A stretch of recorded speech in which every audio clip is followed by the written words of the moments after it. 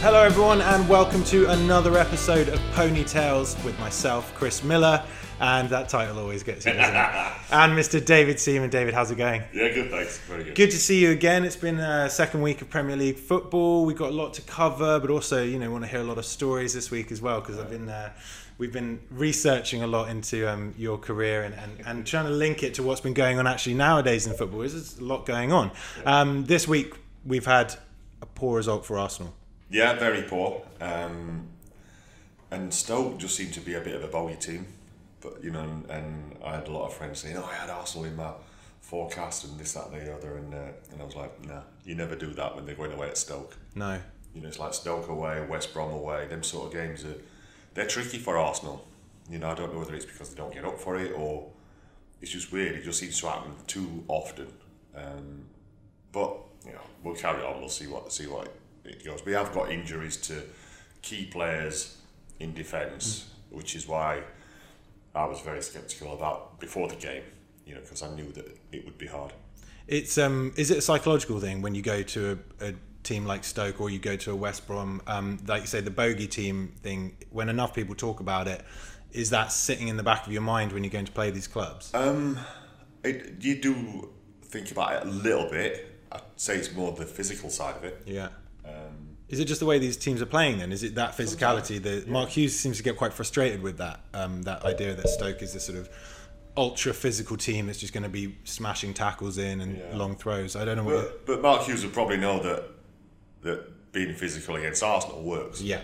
So that's why he does it. But it's not just all about being physical. They've got ability as well. Definitely. They kept a clean sheet, and with not having a lot of possession.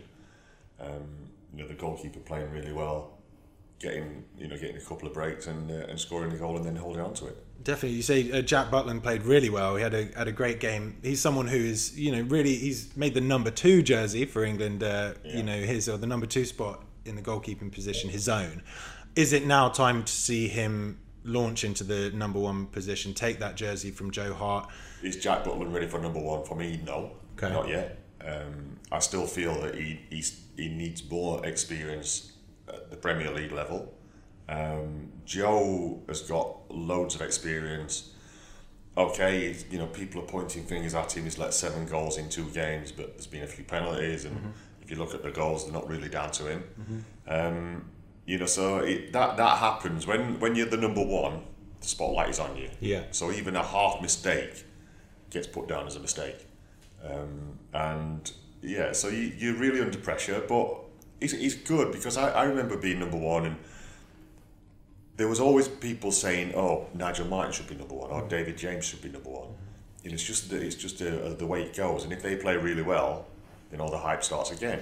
But it's not just a case of playing well and then just stepping in and carrying on your form for England. Ideally, that's what you'd love to do, but it doesn't happen like that. The pressures are much bigger.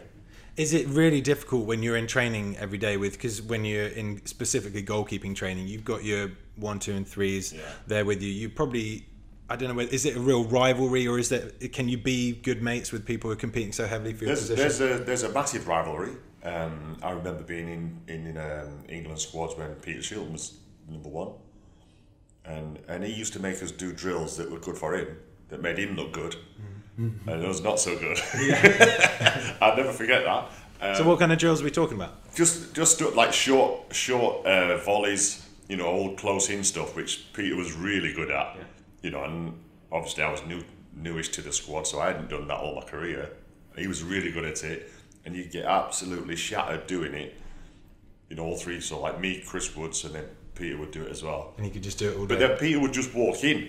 So then me and Chris had to go over to the England team players and play with them, and we were shattered. Yeah.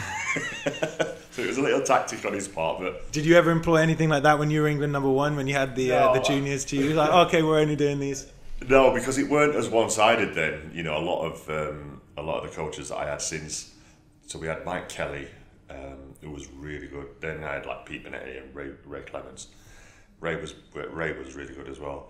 But it was all geared towards the 3 of us, not just one of us. Because you can't do that when it's I suppose it's because Peter was there for so long that the training was geared towards getting the best out of him. But Yeah, it was good, but it was competitive when I was there. Definitely. I mean, what is it like when you're in that setup and you know that, let's say when you were in the number 2 and you were ready to take that number 1 jersey, was the whole team, the whole squad, was everyone sort of like just waiting for that moment to happen? Was it pretty awkward to have Shilton? Because you took Shilton's...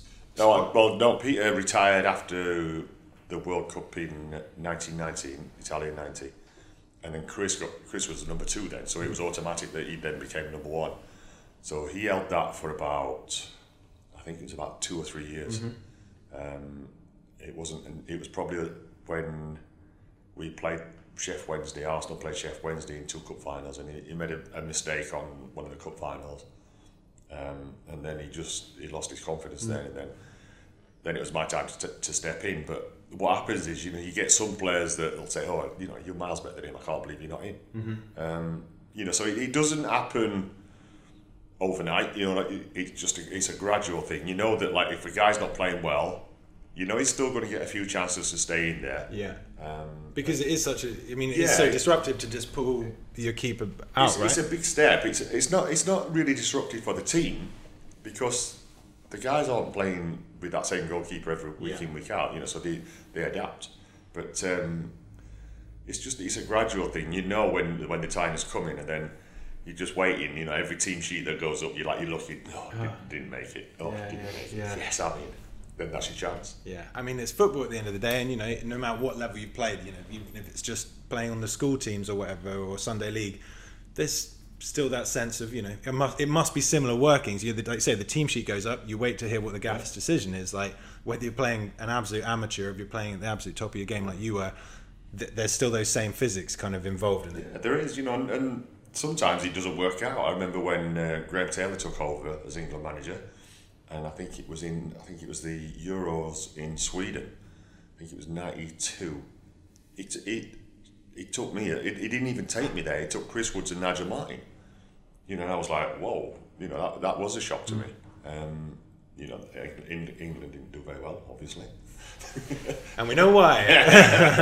But so I thought I was like, it was a progression that I'd be like the number 2, but then it didn't work out. And then I remember I think it was in 95 when Terry Venables took over, he just came up to me and went, "You're my number 1 goalkeeper."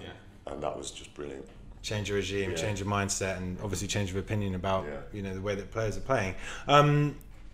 Just want to talk to you a little bit actually about the way that it works with rivals moving from club to club, because you've been at Arsenal to see someone like Sol Campbell move from Spurs to Arsenal.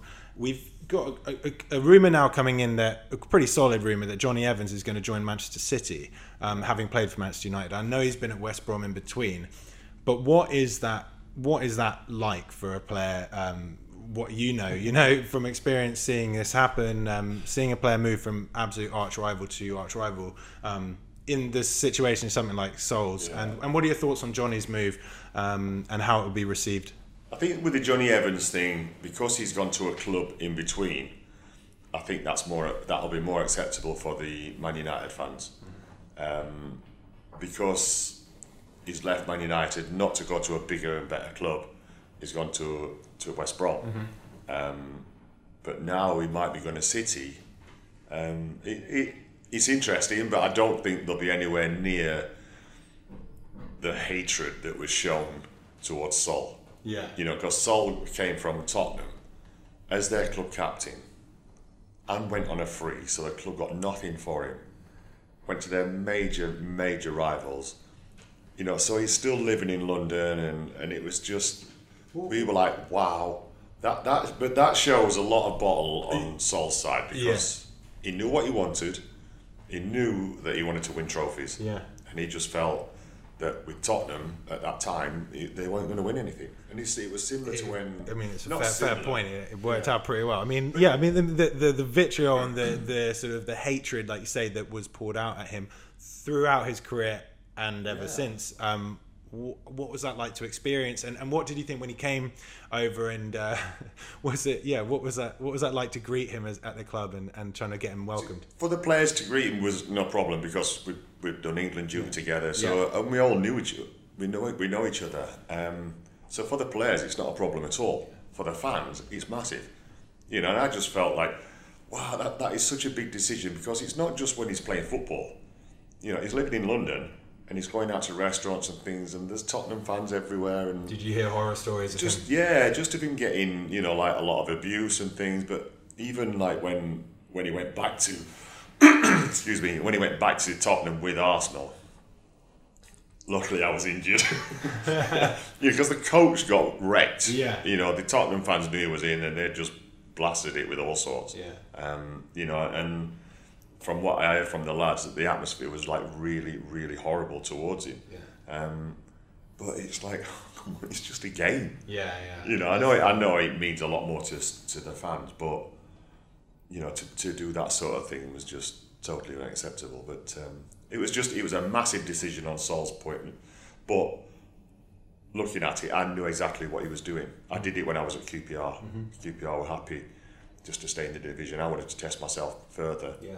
And it was a similar situation with Sol. Well, that's the thing. I mean, you know, when you boil it down to just pure ambition, often that can give you the thick skin and the sort of the blinkered kind of viewpoint to just go where you need to go. Even as a Tottenham fan, I can see the reasoning behind it. I'll never obviously forgive him for it, but at the same time, I do think there's got to be a line drawn on where it's football. You know, at the end of the day, and yeah, give them jip all day that they're on the pitch, you know, but you know, when it comes to private lives and things, it's just, that's out of order. But you know, Sol's big enough, and he's a big guy. He's a unit. He is. I don't fear for Sol. I'm sure he's a good lad. So Johnny, you know, we think he'll probably be all right. He's probably not going to get the Sol Campbell treatment, but I think, you know, pulling on the Blue of City will probably. It'll give a little pinch of the odd United fan. A few United fans might have a little bit. Do you know what though? I think that the fact that United now are looking so strong.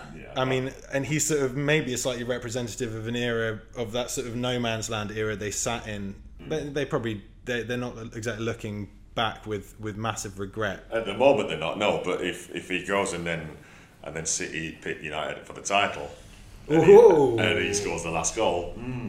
Well, well, that's the thing. We'll have to see. I mean, you were impressed again, I imagine, with Manchester United's performance this week. Massively. Yeah, they look strong. But then I think Chelsea were doing the same last year. Yeah. Somebody was, I can't remember who it was, but looked really strong. And then Arsenal always look strong. Well, they used to always look strong at the beginning of the season. But when you look at Man United, it's different because they've got quality everywhere now. You know, and they've got quality on the bench. Yeah, well, I think it'd be interesting to see when they get put up against a real testing opposition. Yeah. You know, a bit like as you're watching the Spurs Chelsea game, I'm not crying my eyes out about losing to the champions. It is frustrating to do it technically at home, but again, first game there, and we played pretty well. But with that, the hoodoo regards that game. You think that that's something that's just kind of made up psychological sort of thing, a press story, or do you think that this could be something that's going to really trouble Spurs this year?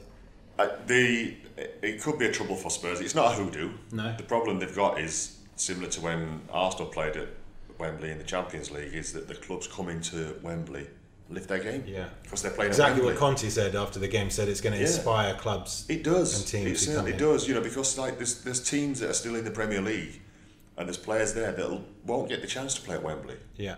You know, and so they've got their first chance at Wembley. They're gonna lift themselves. What was it like for you guys? You played, was it 98, 99 and 99, 2000, I think? Was that right? For Arsenal went to the National Stadium and played.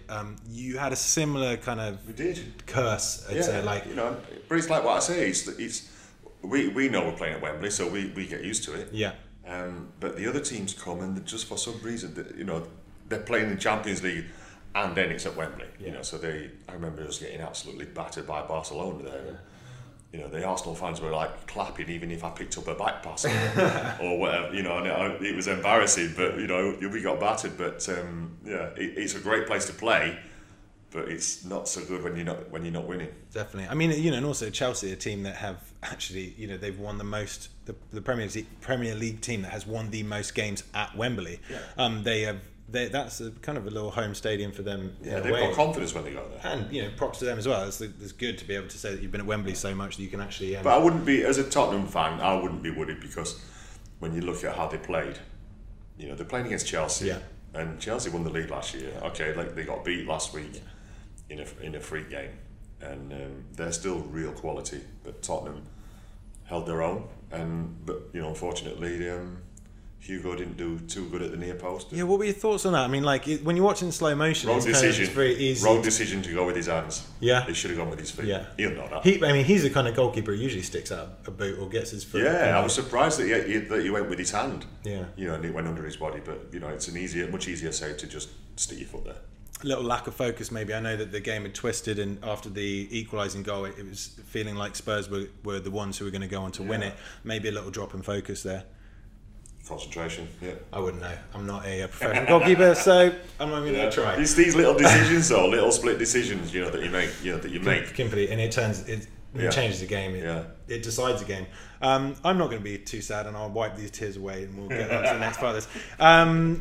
We've got some fan questions. PonyTales podcast fans have been tweeting us, and actually, funny one. The first one they've got in from Gunnosaurus Rex on Twitter.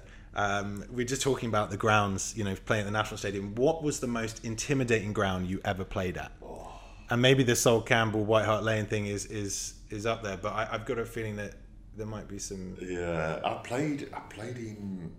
I think we played in the Champions League for Arsenal away at. I think it was somewhere like Apoel, something like that. Is that a Greek team? Greek, yeah. And we went out for the game. And you go and have a look at the pitch before the game, you got your suit on and everything. We walked out the tunnel to just booze and everything. The ground was full. Right? This is like 2 hours, hour and a half, 2 hours before the game. The ground was full. And then they all just started singing together and clapping together. Like was it Finland or whatever, where they do the clap. Yeah, that big over the head. Yeah, well that's where that came from. Right. And they were doing that, and then they're all singing together and jumping up and down, and we were thinking, oh my god. And then from that, we walked from the middle of the pitch, down the tunnel, to boos and whistles and stuff being thrown at us, and we're we've got an hour and a half to go before we even get started. What was it like when you're actually in that atmosphere? Once you start the game, you're focused. it's gone. It must be hard for you though. You're sitting. You can't move you're standing not too far from those front rows. Maybe. But was it one of the stadiums with the cage sort of? Oh god, front? Lots. Yeah. And something about that just looks so much more menacing. I find. Yeah, but then when the game starts, and you're thankful for the cage because all you can hear is ting ting when they're throwing coins at you and it's hitting the cage. Yeah. I remember playing for England away at Sweden, and I was second choice, and I was coming on in the second half, and I was doing a warm up before the game. And all of a sudden, this massive, 12-inch yellow dart just went straight over my shoulder and landed in the ground. Wow. And I was to the goalkeeping coach, I went, can we go and warm up in the middle of the pitch? Jesus. A full-on proper dart just whistled past just over my shoulder. Oh my god. Yeah. What do you do in that situation? Literally just walk out, show steward or whatever what's happened, and then just go into the. Yeah, I used to hear stories about darts back from the. I've had all sorts darts, rocks, eggs, fireworks. Jeez. It just adds another element to the game that you've got to try. You know what? Yeah. Well, now it's a bit more of a family atmosphere, which is nice. Great stuff. So we got Sam95 on Twitter asking if there was one manager you could have played under who you didn't, who would it have been? Or maybe it's a manager past and present. Maybe there's managers now that weren't around when you were playing.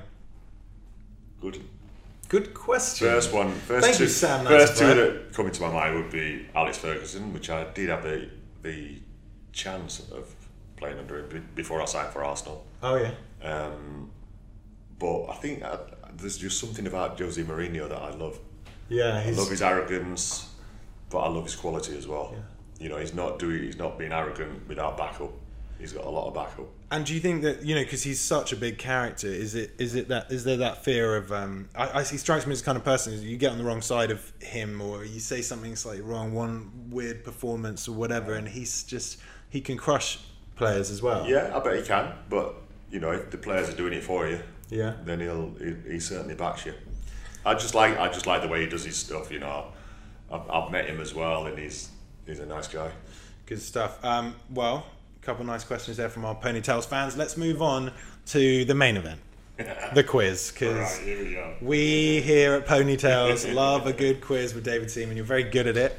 This one is called, originally titled David Seaman on David Seaman. Wow. This is you on your career. What do you know about yourself and your playing career? And we'll see how you get on. So you are England's second most capped goalkeeper with 75 caps. But who is number one? Okay, yeah, Peter Shilton. Oh, easy. There you go. Peter Shilton is correct. Very good. Number two, what are your combined transfer fees? Ooh. According to transfermarket.co.uk, I don't know if that's a plug or... But thank you, transfermarket.co.uk. So, apparently, I went to Leeds to Peterborough. Apparently, I think there was like a £4,000 fee. Was it like an Alan Smith packet of tracksuits or whatever? I don't know. I got told I weren't good enough, and that's all I was bothered about. So that's four. Then do you want me to give you a little clue? Well, I've got to give you three choices: 1.2 million, 2.2 million, or 3.2 million. What? Combined? Yeah? No? Does that not? No. Because I went from QPR to Arsenal for 1.3. I've got pretty much. Got that. 1.3, 225, I think, from QPR to QPR. Pretty much, yeah. Yeah, then about 100 from Peterborough to Birmingham. Yeah. So now it's just a case of how's your maths. What did you say? 1.2 million, 2.2 million, or 3.2 million. So we got them tested. What, am I going the closest? Yeah. Which one do you think is closest? Oh, wait, which one do you think it is? Well, it's not any of them. Do you not think? Oh. 2? So 1.3 plus 225? We've got 1.8 for QPR to Arsenal. No. Wrong. Jesus. What is this? 1.3. Okay, fine. We will sack the researchers. It's okay. See, I know my figures. See, he knows his quizzes so well. He can call us out. Record transfer for a goalkeeper. I love it. Okay, cool. So I'm gonna throw out. So we reckon it was probably 2 or 1.9 million, maybe 1.9 million total. Yeah. Answer D. None of the above. Okay, in Euro '96, a competition that's etched into my childhood memories. Showing my age there. My memories. Not my childhood, but my memories. You famously saved a spot kick against Spain to knock them out of the tournament. But who took it? I know. Yeah? Yes. It was Rafa Nadal's uncle or something. Oh. Yeah, I was just seeing the Beast of Barcelona, they called him. Yeah. Nadal, I don't know his first name. Miguel Angel Nadal. Yeah. Barcelona player at the time. To Rafa. And I remember you saying that you didn't even know that you'd actually won. For about 2-3 seconds, I get up, I've saved it, and I get up, and then I look, and then I just see all the lads running towards me. Then I realise that. That's good. You're so focused on just save the penalty. Yeah, exactly. Okay, you and 2 other players were named in the UEFA team of the tournament for Euro '96. From England. From England. Do you remember who those players were? I would go with Shearer. That's correct. And we've got a curly-headed scouse who probably... It's McManaman. I nearly said Gaza. Yeah, okay. He's probably a bit busy working on his celebrations. Number 5. According to the internet, how many... This is good. See, I like that. You just passed the blame on a little bit. According to the internet, how many yellow cards did you get in domestic football? Yellow? Yes. Oh. I'd say about... I'm just guessing about 6. 5 was the answer. So I can't give you the point. I got a red card. You did get red. What was that? That wasn't the one with Robbie Fowler. No. One of these yellow cards must have been for that where he. No, because I don't think I got a card for that. But could you think the referee? Because I remember you saying, so basically this is Arsenal versus Liverpool. Yeah. Fowler goes past, drops a hell of a dive. Yeah. He then gets up and says to the ref. The ref gives a penalty. Yeah. He went. Ref. He says he never touched me.